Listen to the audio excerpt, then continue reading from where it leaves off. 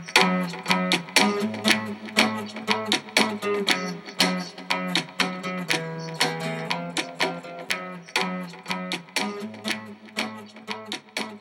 to the very first episode of the Friends and Experts podcast.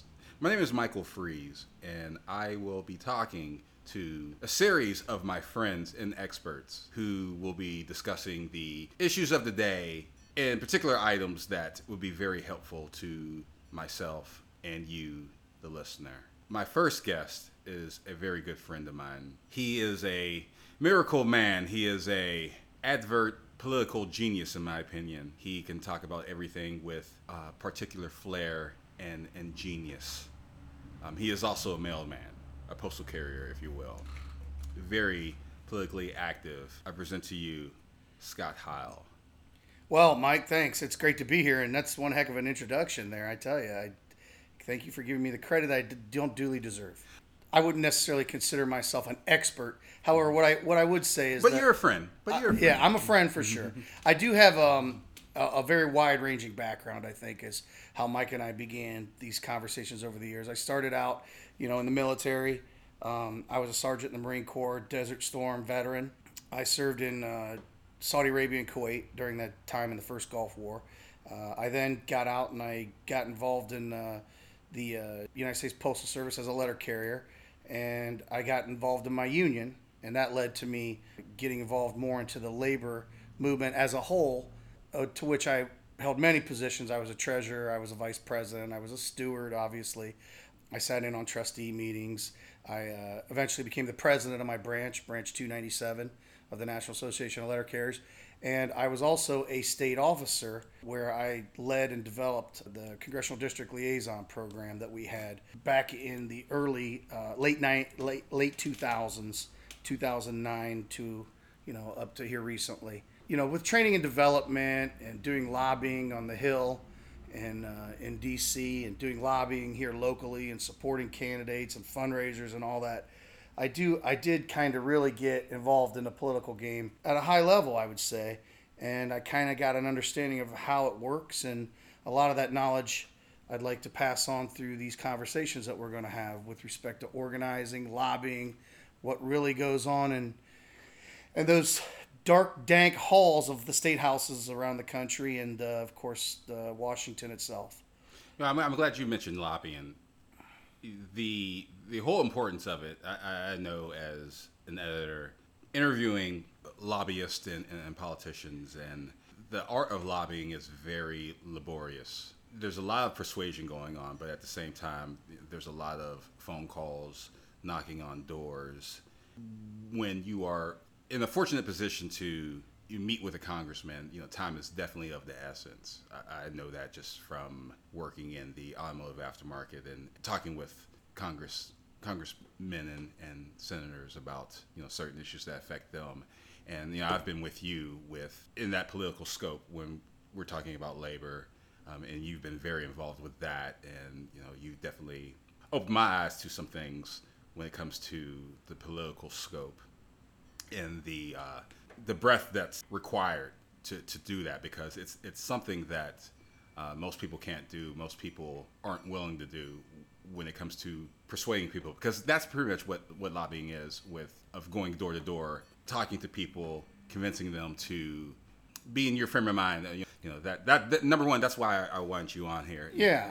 I want you to really give your perspective on things that are going on today. And that's kind of what this podcast is about, just kind of topics that we want to talk about, because... Yeah, you brought up an interesting point there, how you kind of frame that. Mm-hmm. First of all, we live in the greatest country in the world for many reasons. Our economic ability and what we can become, the fact that we can climb the ladder of success and all that. And, you can pretty much do whatever you want in this country, and you have the ability to do that through governmental change.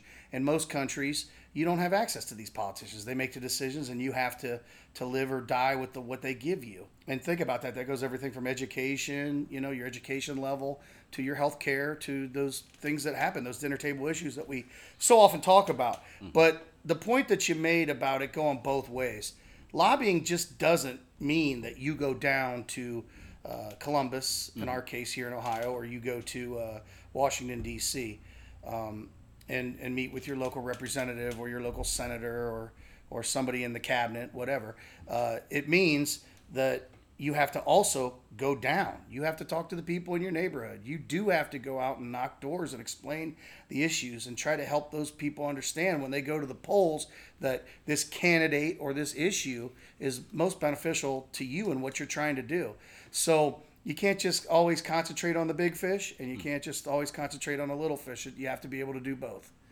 So knowing your product, basically, right, and knowing your issue is paramount. You got to know it. That's one of the things that intrigued me about you and just the whole process in itself. I've been in situations where I've done a ride along with some lobbyists, going to congressional buildings, talking to, it was Ralph Regula. It was a while One back. of the good ones. Yes. One of the good ones, yeah. It was a while back. The group that I was with, it was a group within the automotive aftermarket. It's not off the top of my head. I think the National Association of Auto Manufacturers that I was with, when they were lobbying when they were convincing their case to Ralph Regula, it was actually an aide to Ralph Regula. It was, when I say time was of the essence, I wasn't BSing. It's make your point, get in and get out. Yeah. The thing about politicians that I think most people will feel frustrated with is when you do have their time, they tend to want to BS more than anything else, and other people, when they get caught in that little trap, how's your family? How are things in the area? I think that's really where most people, when they're lobbying politicians, they get off track. No, let me expand on that a little bit, because that's a relevant situation. I was lobbying Representative Bob Gibbs on the Hill, probably I want to say 2014, maybe something like that. And he was in the new 7th Congressional District. And, I was down there with some members from Ashland and all that. We walked into his office, so let me backtrack a little bit. So first of all, in order to have an actual sit down with your representative, there's a lot that goes into it. Right. I mean, we start those letters and phone calls, and we invite them to receptions, and we go to their local offices and everything for weeks and months before that, and always try to make that relationship. The aides are key. Always, you have to become friendly. Well, not so much friendly, but personable. You need to develop a professional friendship with those people, and they're the ones that kind of unlock the door to get you in to see the guy.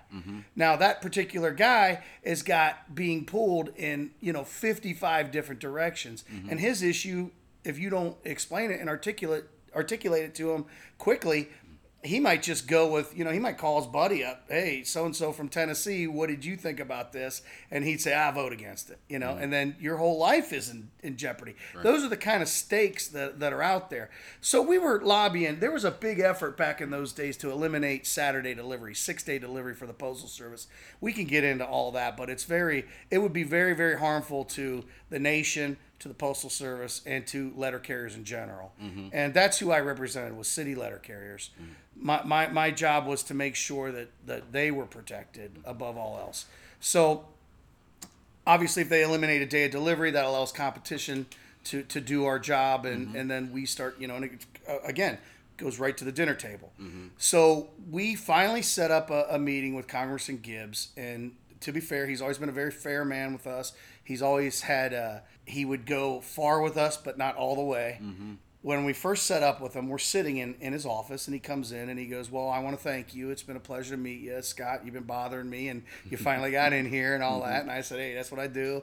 So he sits down, and at the time, I want to say Hamid Karzai, the president of Afghanistan at the time, and we were at war with Afghanistan. We still are, but at that time, he made a special trip to address the Congress at that time. This was... I'm thinking it was 2014. 15, something like that. So Congressman Gibbs walked in a couple minutes late, and he said, I'm sorry I'm late, but, and he sat down and he started saying, oh, I just was there with Hamid Karzai, and we were talking and all this stuff that's going on. Like you referenced, he started going in a tangent. That was the time when I was the lead lobbyist at that time. I said, this is my time. So I stood up in front of him, and I literally stood up in his office, and I said, pardon me, Mr. Gibbs, we have limited time. We've got a very difficult issue that we're dealing with that we need your support, and I'm going to need these next couple minutes to explain this to you. And after that, if you'd like to discuss your relationship with the president of Afghanistan and the war in Afghanistan with us, then we'd be more than happy to hear it. But we worked really hard to get this time. And he said, all right, Scott, no problem. And he sat down, and we laid it all out to him, and we explained it to him, and we actually came out successful, and we got him to sign off on that continuing 6-day resolution that was passed. And that helped us out tremendously. So, but you're exactly right. A lot of these guys are just down there, blah, doing their thing, and they've got 70 issues, and they just don't think that things are that important. But when you start talking about the scope of employees and that kind of thing that's in their district and they start going, "Wow, this really does affect intertable issues," and they'll start to listen. I think to even add on to that, I think what most people get confused about lobbying. Number one, most people view lobbying as a dirty word. Right. As something that corporations do, that high value, high earners, the 1%, do to Congress. Correct. But for most people, if they're fortunate enough to go to Congress, to get into the congressional buildings, when I was there, I had lunch at the congressional cafeteria at that time. Oh, yeah, that's pretty sweet, huh? At that time, it was about 2005. I take it back, 2005, 2006, and they had the freedom fries. Because, yeah. Freedom fries, yeah. Because France wouldn't, right. be in their Iraq That's war. funny. Yeah, but it was so packed that you shared your table with people. Yeah. And at that time, as I was doing that walk along with the automotive manufacturers, I sat with people. I sat with a group of teachers. I sat with a group of nuclear scientists. Yeah. And the most intriguing was a group of fishermen. It was 2 fishermen. When you think lobbyists, you think organization. You think people getting organized. We're going to meet our senators at this time. Right. At this day, at this time. And give them a whole bunch of money. Right. Right. And these 2 guys were from Virginia. They decided to get into their truck and drive to Washington and say, look, this is what's going on. Exactly. I need your help. Exactly. Yeah. Well, let me say something, because I don't mean to overtalk you, but no problem. You said something I want to bring up with respect to labor. Okay, organized labor. Okay, it's not a very well known fact that not one penny of dues money can go to lobbying. Not one penny. So the dues, the union dues that union workers pay, that goes for contract administration, negotiating the contract, paying your officers and your attorneys and things that you need to do, okay? But the lobbying end of that, from organized labor, has to come from a dedicated PAC fund that's set up, and they are voluntary given donations. See, a lot of times you'll see on these political ads, from the right especially, they'll say that, big labor, big unions are dumping tons of money into this. That's simply not the case. What it is it's our members are paying guys like me to go down there and take care of that and do that. And then if we need to, give some money, or these guys will have fundraisers, and we go to their fundraisers and we sit and have dinner with them and just talk about our issues. Right. Congressman Tim Ryan always has one every year. He's a great guy. But the point is, and it's very, very important, and I want to stress this enough, is that there's not 1 cent of dues money that ever goes to lobbying activities. Okay. A lot of people turn that around on unions, man, and they say you're hiding behind your unions and the power that goes behind it. But it's simply it's a farce. It's a fallacy. I think where the confusion comes in too is the money that's involved in it. I mean, I'm sorry. Let me rephrase that.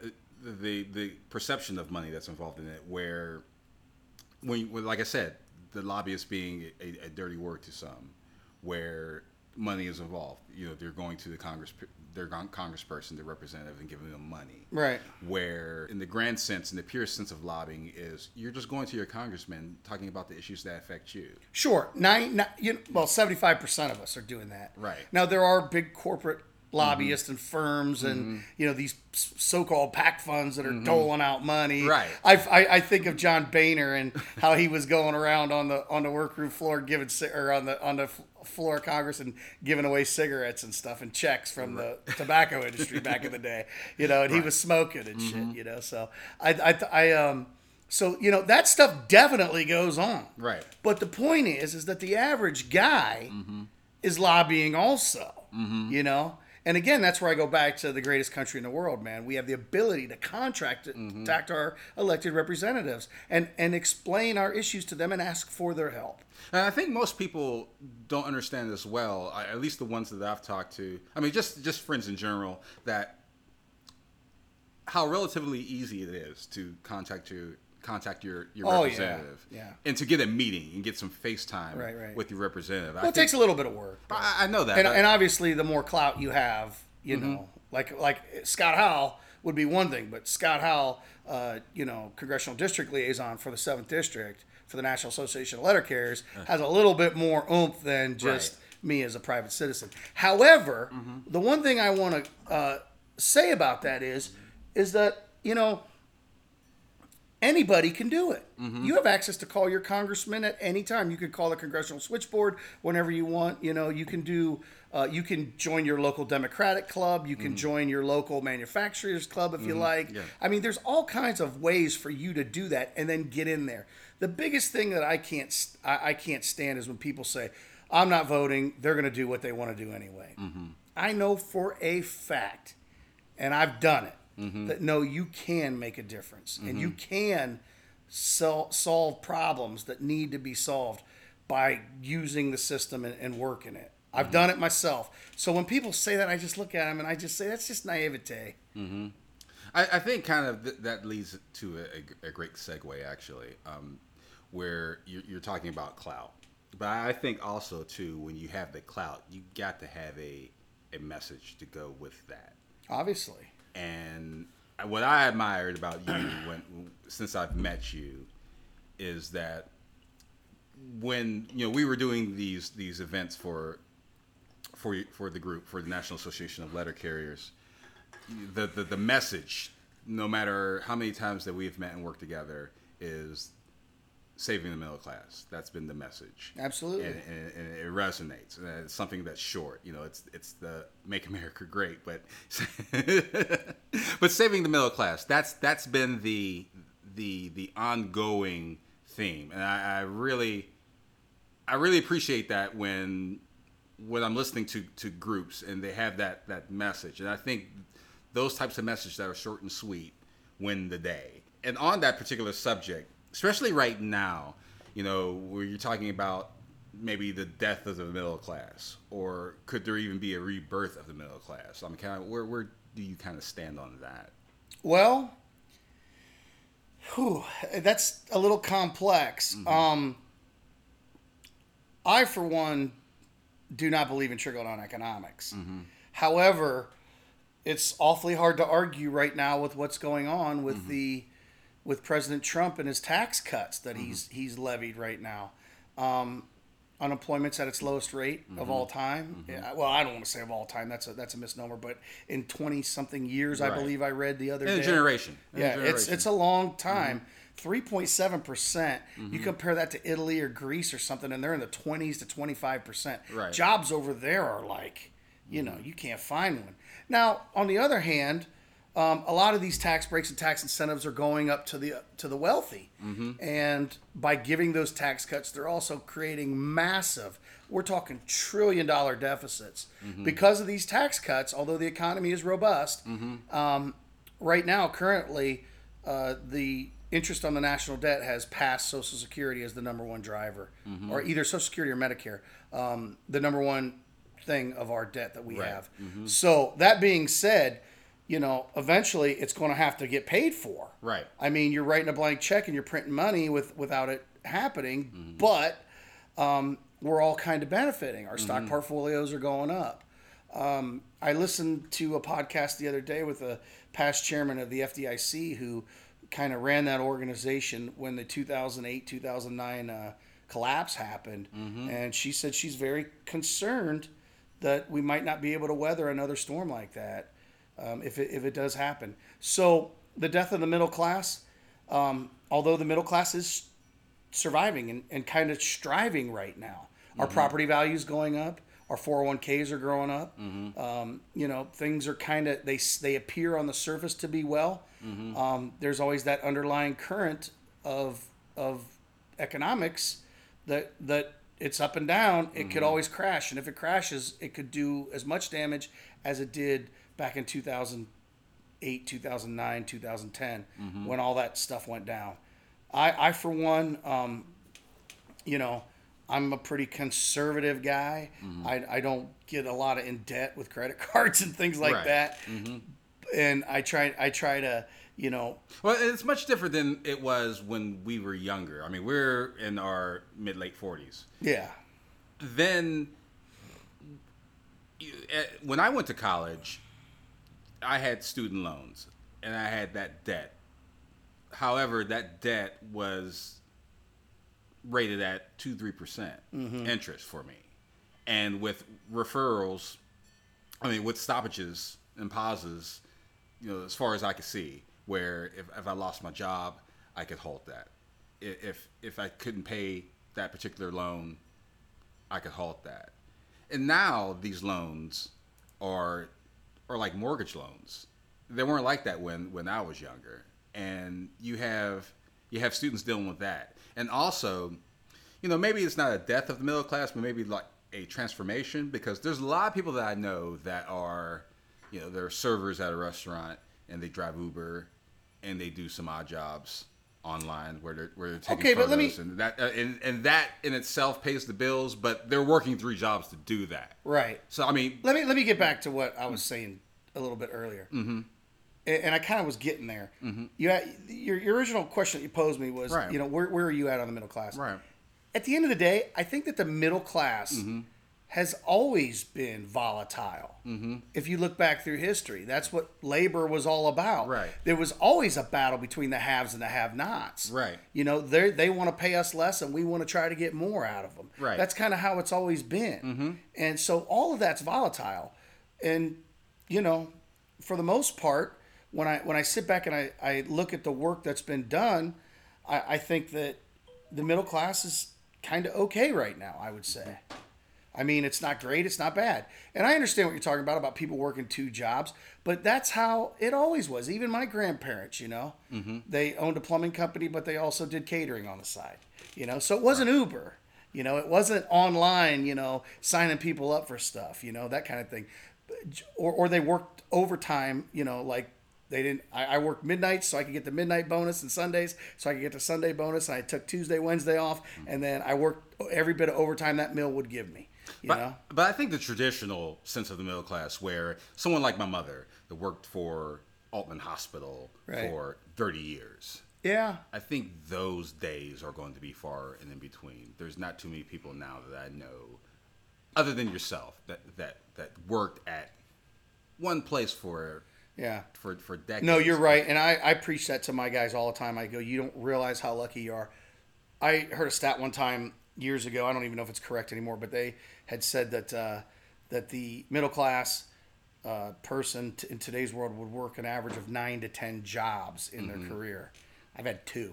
I feel terrible. But obviously the idea of a defined pension and stuff. So there's things that can be done. Like you should be able to. Okay, I have what's called the thrift savings plan at my work. I also have a dedicated pension fund, but there's a thing called a thrift savings plan. There was a movement, a long time ago to have everybody buy into like a national 401k, so that it would be portable with you everywhere you went. You know, so even as you change jobs, that was still there. So there's definitely things that could happen better for the middle class. Like that's one particular idea. Obviously, raising the minimum wage would be a good thing. I got to tell you, I'm not quite so sure about universal health care. It sounds in theory like it would be a good idea, but again, with the fact that we have such a society where you can be anything you want to be, there's a whole bunch of people that really aren't trying to be what they can be, and for those of us that are giving everything we can, it kind of And as a Catholic, I know about protecting my brother and all that, and do unto others. But, there's a lot of people out there that really ain't kind of pulling on the rope in the right direction, if you know what I mean. Well, let's talk about that. Let's talk about that. The U.S. Catholics, in particular, since we're in the U.S., there was a recent poll that was out. I was reading that the acceptance of the Pope is on the decline. In general, too, just the concept of atheism is on the rise as well. I have my theories on it. One being that the people who speak spiritually and religiously. I think there's two different things when it comes to spirituality and religion. I mean, you can masturbate religiously.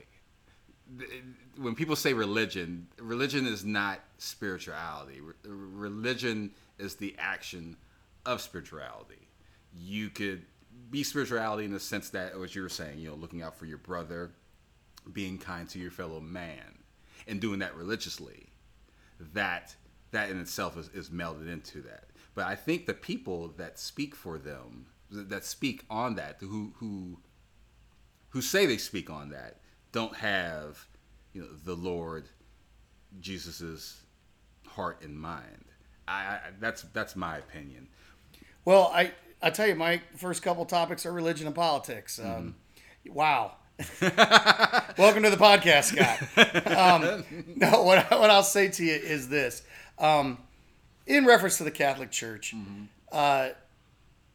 as we're becoming a more open society, obviously rules and those kind of things go away. And the Catholic Church, even though Pope Francis himself is daggone near the most liberal pope you're ever going to run across. Right. The Catholic Church in its very nature is don't do this, do that. Don't do this, don't do that. So that's why. And you cannot underestimate the sex scandal moving the priests around.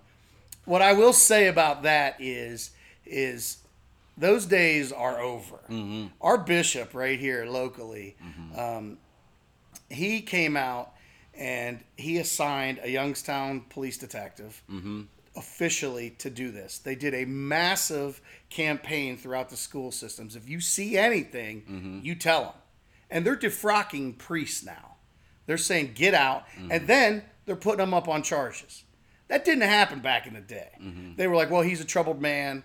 We'll take care of it. That kind of thing. Right. Not anymore. Now, the people, the priests in the hierarchy are even getting on the Vatican about this kind of stuff. Sri Ghosh did an excellent story. Yeah, exactly. If you want to reference it, that Shrita Ghosh piece that was in the repository with our local bishop here. And forgive me, I forget his name off the top of my head.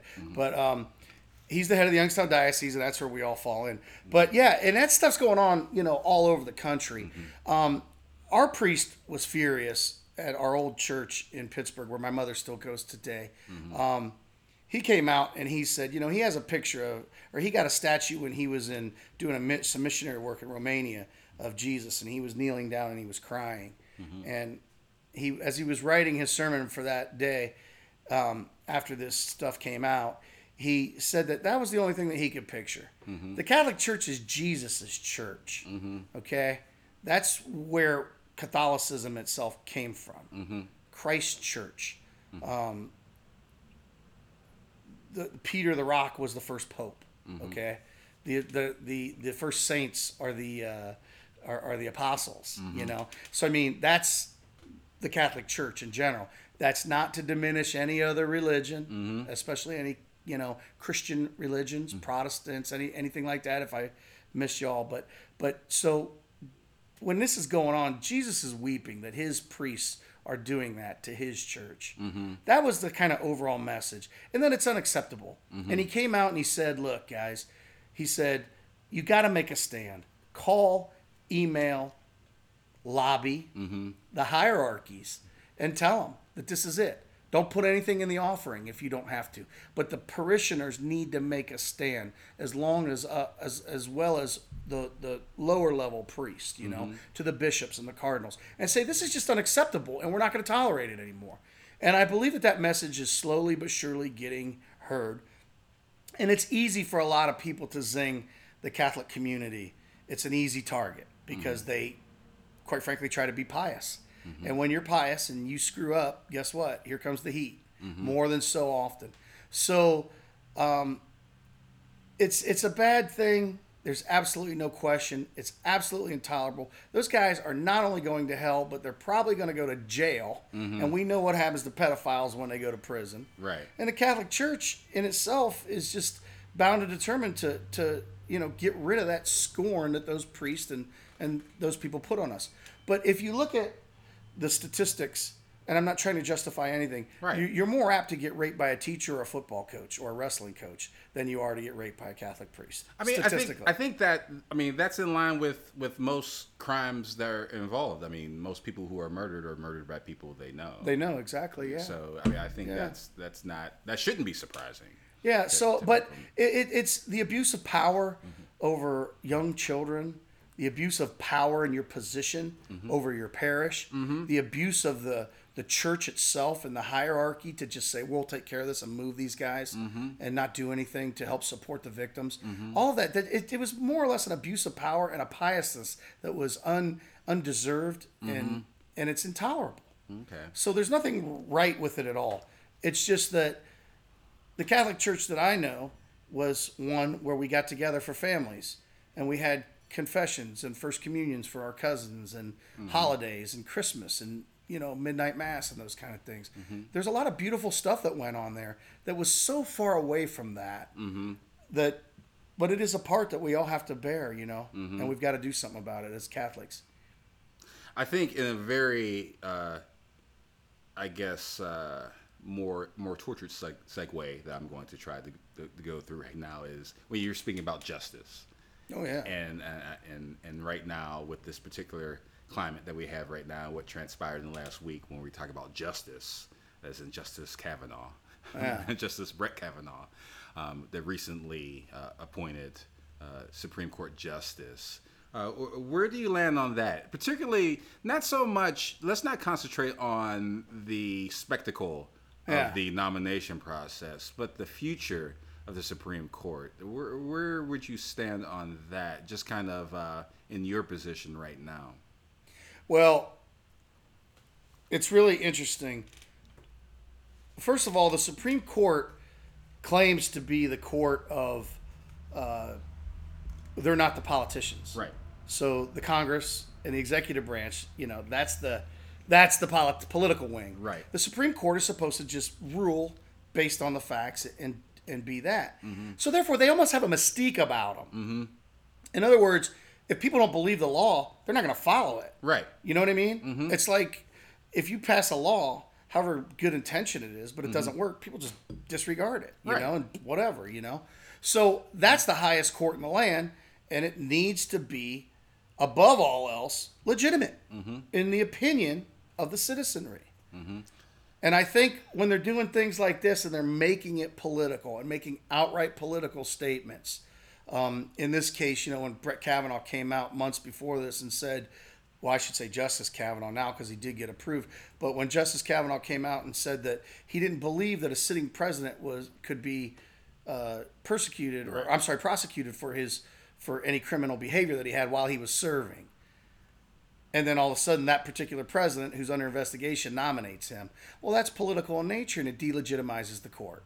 So I think that is something that all of those justices, believe it or not, have some concern with. Now, as far as Brett Kavanaugh goes, whether the people on the left or the right want to admit this, you're talking about 11 jobs out of a country of 360 million Americans. That's the best guy you could get, He obviously showed that he does not either have the temperament nor the judgment necessarily to be in that position. And are you telling me that you couldn't find somebody else? I don't know, like maybe Merrick Garland, I have a few opinions about that. One being, at that heat of the moment, I said I didn't want to talk about the nomination process, but in saying that, I think when it gets to a particular moment where you had some accusations thrown at him, I think as a human being, especially if he believes that he hasn't done anything like that, I don't know whether it's true or not, or whether he's lying or not, but the human reaction of that, I mean, although I personally do have some questions about that, but the reaction that he had during that process, as you're saying, it just didn't show temperament. It didn't show. You're supposed to be the highest court judge in the land, and your temperament is just, he's up there and pounding water and and just being right. And being rude to the people that were interviewing him. At that point, you got to just sit there and say, this is a process. In essence, it's a job interview. And if you go into a job interview and you start screaming at the people that are interviewing you for the job, well, then I don't think that's going to work out too well for you. But in this case, that's what he did. And I think, in essence, too, it's a numbers game as well.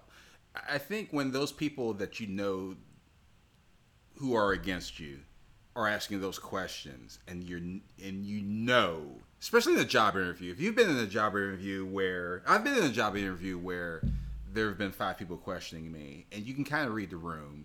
Maybe 3 of those people like you, and there's those 2 that are on the fence or don't want you, and they ask questions, and you kind of have that feel where you can be aggressive. And I think I've been in those situations, and I don't. Mm-hmm. I maintain professionalism, mm-hmm. and if I don't get the job, I don't get the job. Right. I'm sorry, mm-hmm. because I've been in those situations myself. You have to be honest. You have to have integrity. You have to be who you are. You have to show who you are. And I'm not condoning. And you got to show temperament, especially if you're going to be the largest judge in the world. And I'm not condoning what he said. So again, my question, and I know you're doing the interview, mm-hmm. is you're telling me he's the best they got? Right. There wasn't somebody else that they could have said, maybe not this guy right now. Mm-hmm. Let's go for somebody else. But I think in the current political condition environment aside, I believe that I wouldn't say it will come to pass, but I think in time the decisions that will be made, I think, might surprise us. The way things are going. Will Roe v. Wade be overturned? I'm leaning that it won't be.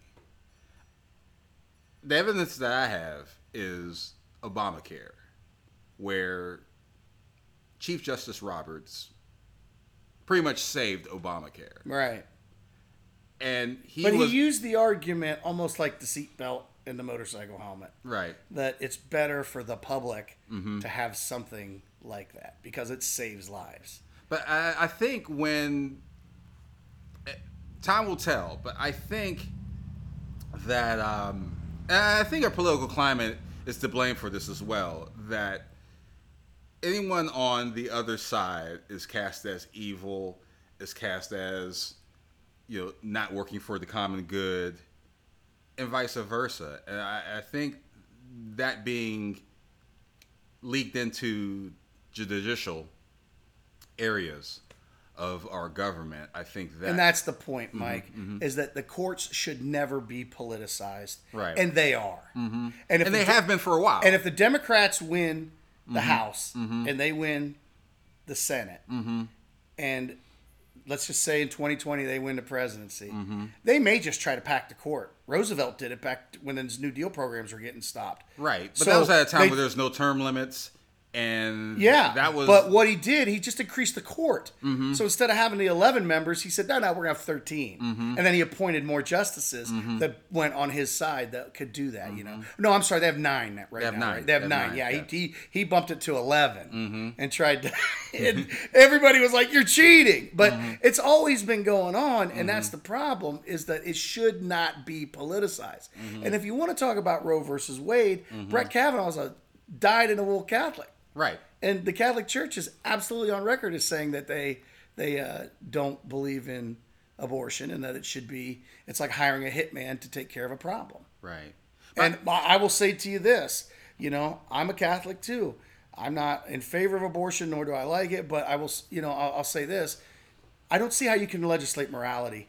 Because if you're not a Catholic or you're an atheist, how does that belief sit with you, I don't know. Who said about morality, just about with porn, is just it's Larry Flint. Larry, not if I don't know what's obscene, but if I saw it, I know. Yeah, that's the general rule of the court when they see obscenity. Or I don't know what, I can't define it, but when I see it, I know it.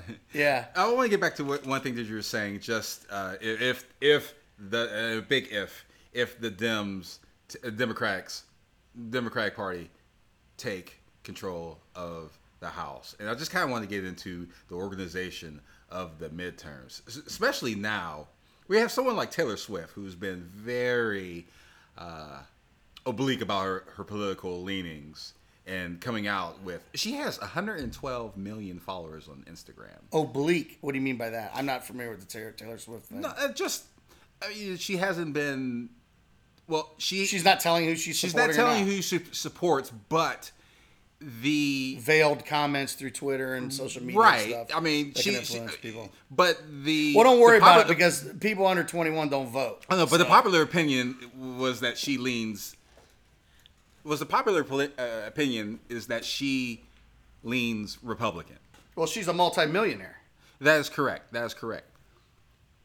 And also, but my point is, she has 112 million followers on Instagram compared to our former president, Mr. Obama, who has 10 million, and our current president, who has 12 million on Instagram.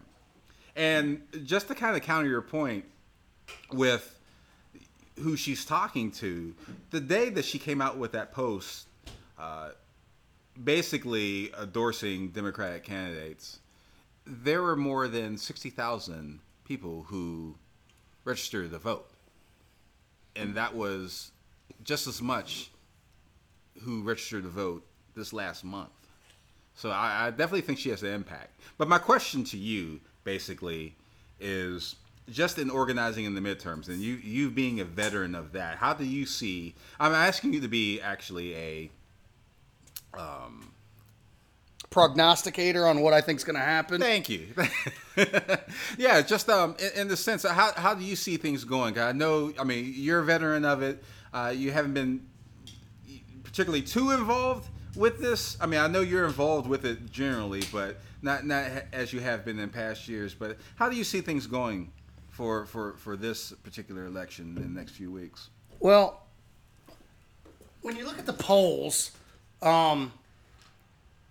it's funny. The Sherrod Brown, Jim Renacci Senate vote.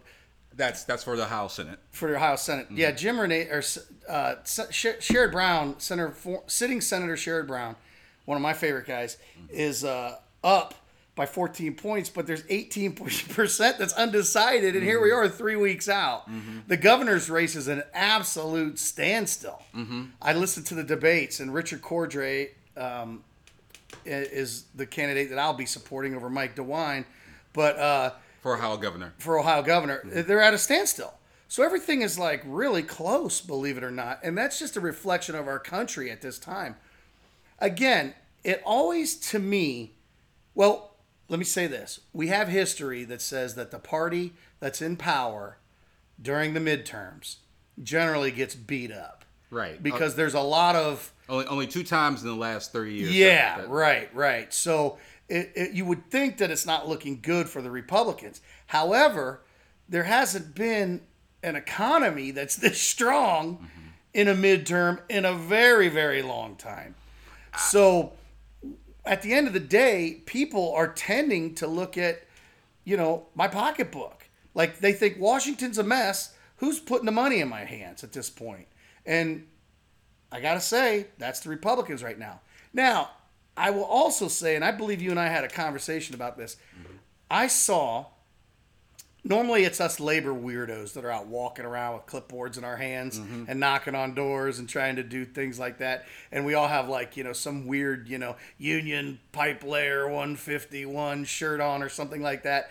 And, we normally go out and motivate our people to go. But I got to tell you, I've been seeing a group of women anywhere from 35 to 60 in my local neighborhoods knocking on doors, trying to push Democrats to come to the table. So I do believe that there is a blue wave that is coming, and it's going to be led by middle-class, educated women. They're not happy with Mr. Trump and the porn stars and, the Kavanaugh appointment, the attacks on Roe versus Wade. They're still upset about, women's income related to a man's income for the same job. So the income inequality issue is there. They don't like what's going on, with their children, a lot of them. So there's a lot of that, I believe, that's coming. However, this thing with this Brett Kavanaugh thing kind of fired white men up, believe it or not, too. So here we are, and it's like we're just so divided. It all depends, like I always say, on who's going to come out and vote. And I've registered probably over at least 1,100 people to vote in my lifetime. I used to carry voter registration forms around with me for 15 years. And I tried to get people to polls, and I would give them absentee ballots too, so it would just come right to their house. So the problem is that the minorities and the young people just don't vote. I think also, too, with this blue wave that you're referring to, is that as a country, this is just my opinion, as a country, we love to worry. We love to worry. What I mean by that is this. 2000, we had a great economy. It was moving. It was moving in the right direction. We had George W. Bush versus Al Gore in our election. We weren't worried about the economy. We were worried about the character. George W. Bush campaigned as a compassionate conservative. And Al Gore eventually became themed as a aloof elitist. Especially during the debate, if you remember. I do. When he was looking at his watch. I'm not listening to it, though. Right. You want to know why he lost that election? Why did he lose that election? Ralph Nader.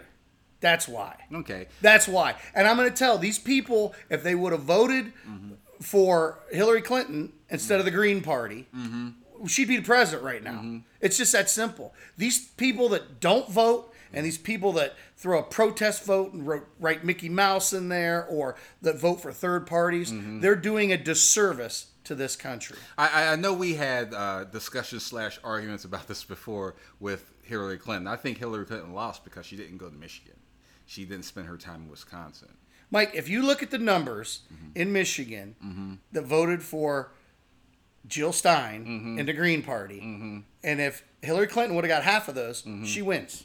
I think also. Period. I think also too is one thing we've always talked about as well, and we've sort of have our conversations / arguments where the African American vote didn't show up.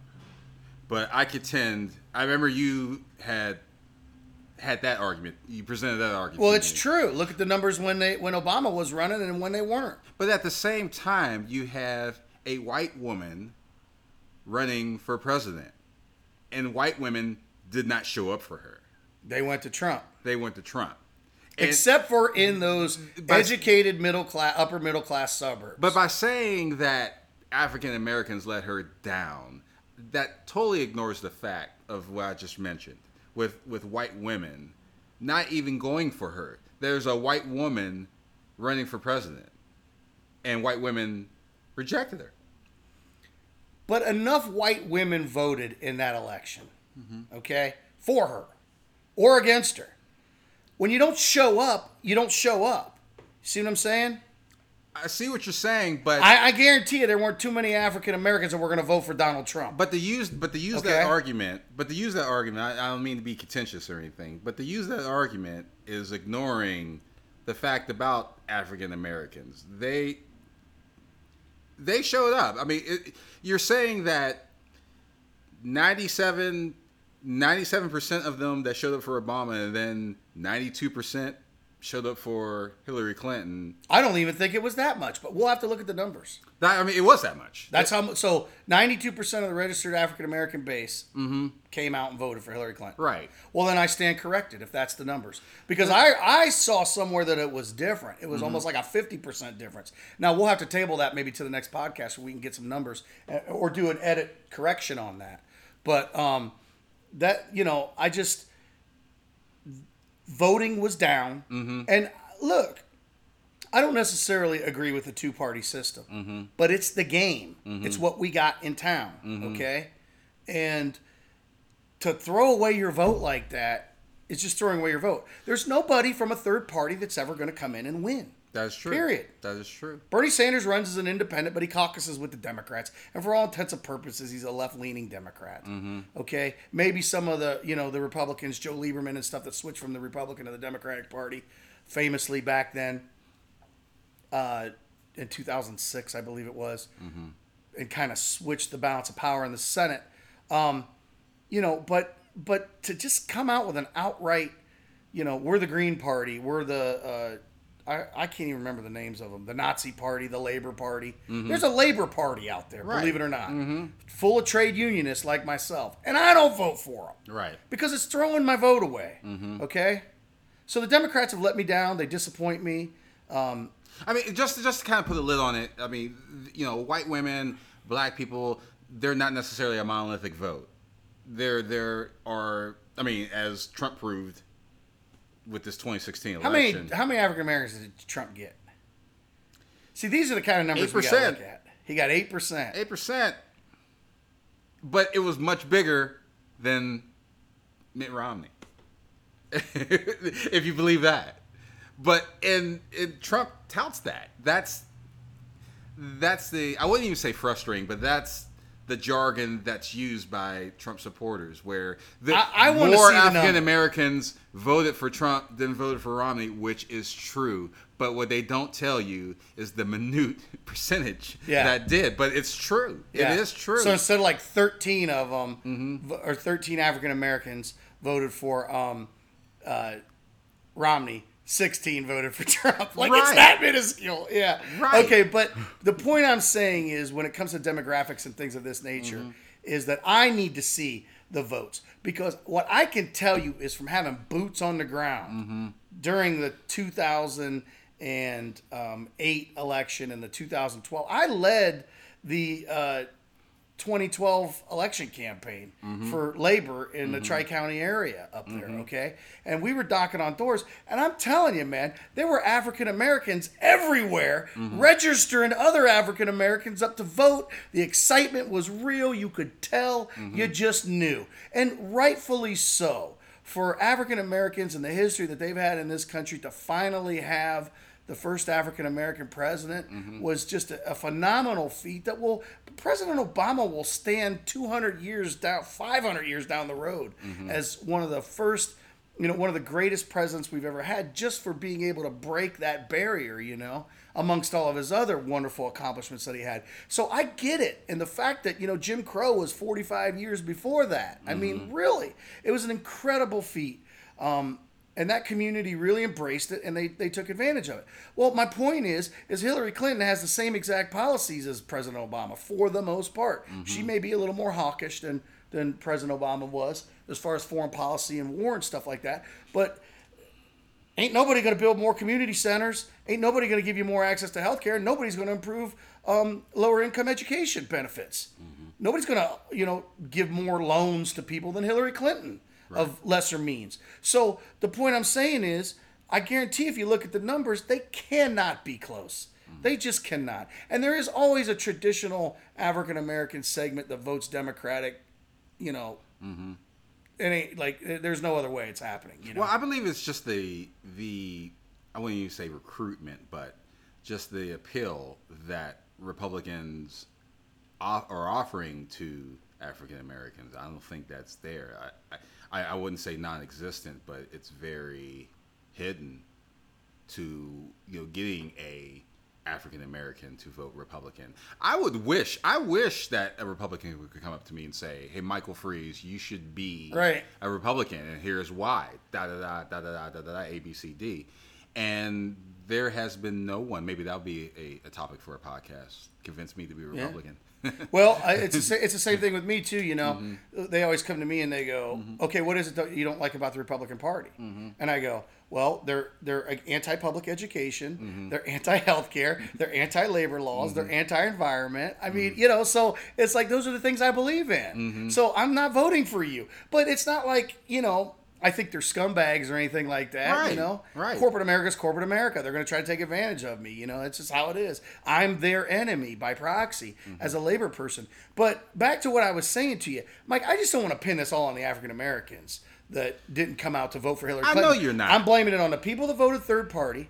I'm blaming it on the apathy that was out there. I'm blaming it on the African Americans that didn't come out and support like they did for Obama when the policies were virtually identical. And I'm finally going to blame it on the young people. You know, young people didn't used to be able to vote. That amendment was passed. And forgive me for the name of the amendment. It's 26 or something. You know, I got to look it up again. We'll have to hit this on here, but it was like 1972 when 18-year-olds got the right to vote. Right. And they don't go to the polls and vote. I mean, so who benefits again by Democratic or Republican policies? Young people, student loans, free college, you know, these kind of things. And these people, they don't vote their interest, number one. And number two, they don't vote, period. Well, I mean, it's the distraction. I mean, we literally have a popularity contest when it comes to the president. Sure. It's not about the issues. I mean, what I would yearn for is something that's happening in the United Kingdom, or I mean, in the United Kingdom, where you have, if we could have had that in the 2016 election, where you had the top four: Bernie Sanders, Hillary Clinton, Donald Trump. I would say Ted Cruz, but it's probably. I'm at a loss for words. Ted Cruz. I'm at a loss for words. Ted Cruz finished second, didn't he? Kasich. Yeah, Kasich. Not Ted Cruz. Kasich. Well, look, they did. I mean, if we had those four, if you had those four to choose from in a general election, I think the results would have been very different. I think if you had those four to choose from in a general election, it's interesting. I mean, the result would have been entirely different. But again, like I say about having a defined pension or having a 401k program, okay? I'd rather have a defined pension than a 401k, but guess what? That's the only game in town now. Is that 401k. So you got to maximize it, you know? That's what we had. We got a two-party system with two candidates that go through their own political process on each side, and they determine their winner. You want to talk about something? How about we get rid of the superdelegates on the Democratic side? The Republican Party doesn't have that. I know Tom Perez has said something about that. Get rid of the superdelegates, and Bernie Sanders would have had a chance. And I'll tell you another thing, too, and I heard... And arguably, you have, I mean, those four that I mentioned, or 4 or 5, arguably, you could have a case that they could be their own political party. And they could be. You know, so, I like I said, it would be a very different result if that was the case. I think we should have something like that. I'm all about a parliament system anyway, where you would have the president in the middle of the Congress, and you have random congressperson from Idaho saying something to the president, and the president stands up and says, well, I'd like to see Michael Avenatti run for president. Because I'm going to tell you right now, that guy is like the only guy in America that can twerk Trump off, man. I mean, like that guy, and he knows his shit, and he can talk, and he is like direct in your face. He's highly intelligent. He's an amazing speaker. That guy, I'm telling you, if he runs on the Democratic side, man, look out. Look out. Look out, because things are going to be off the rails. Like this part of the podcast right now. This is off the rails. Yeah. But Scott, you know, I appreciate your time, and I appreciate the words and wisdom and very detailed and informed opinion that you have. I appreciate you being on the show. I thank you very much for showing up. Can you tell our listeners how they can get in contact with you? Or well, I'm not interested in any of that. and I really don't. The only plug I would like to give out, if I could, would be vote, people. It's still time. You can still go down and cast your ballot. We have early voting that's going on right now in the state of Ohio. You can always fill out an absentee ballot if you'd like to. You can always find that at your local county board of elections. I know most of you have smartphones. Just look up whatever county you're in and then board of elections, and you should be able to find that information however. But at the end of the day, the political process does work if you use it, and you have to vote in order to have your agenda pushed forward. It's just that simple. If you don't vote, you can't complain. And don't vote for third parties. It's wasting your vote. Thank you very much, Scott Howell. Thank you for having me. No problem. My name is Michael Freeze, and this is the Friends and Experts Podcast, Episode 1. If you like this podcast, be sure to subscribe. It's available on many networks and environments and whatnot, so please feel free to share this with your friends. Thank you very much, and have a good day, everybody.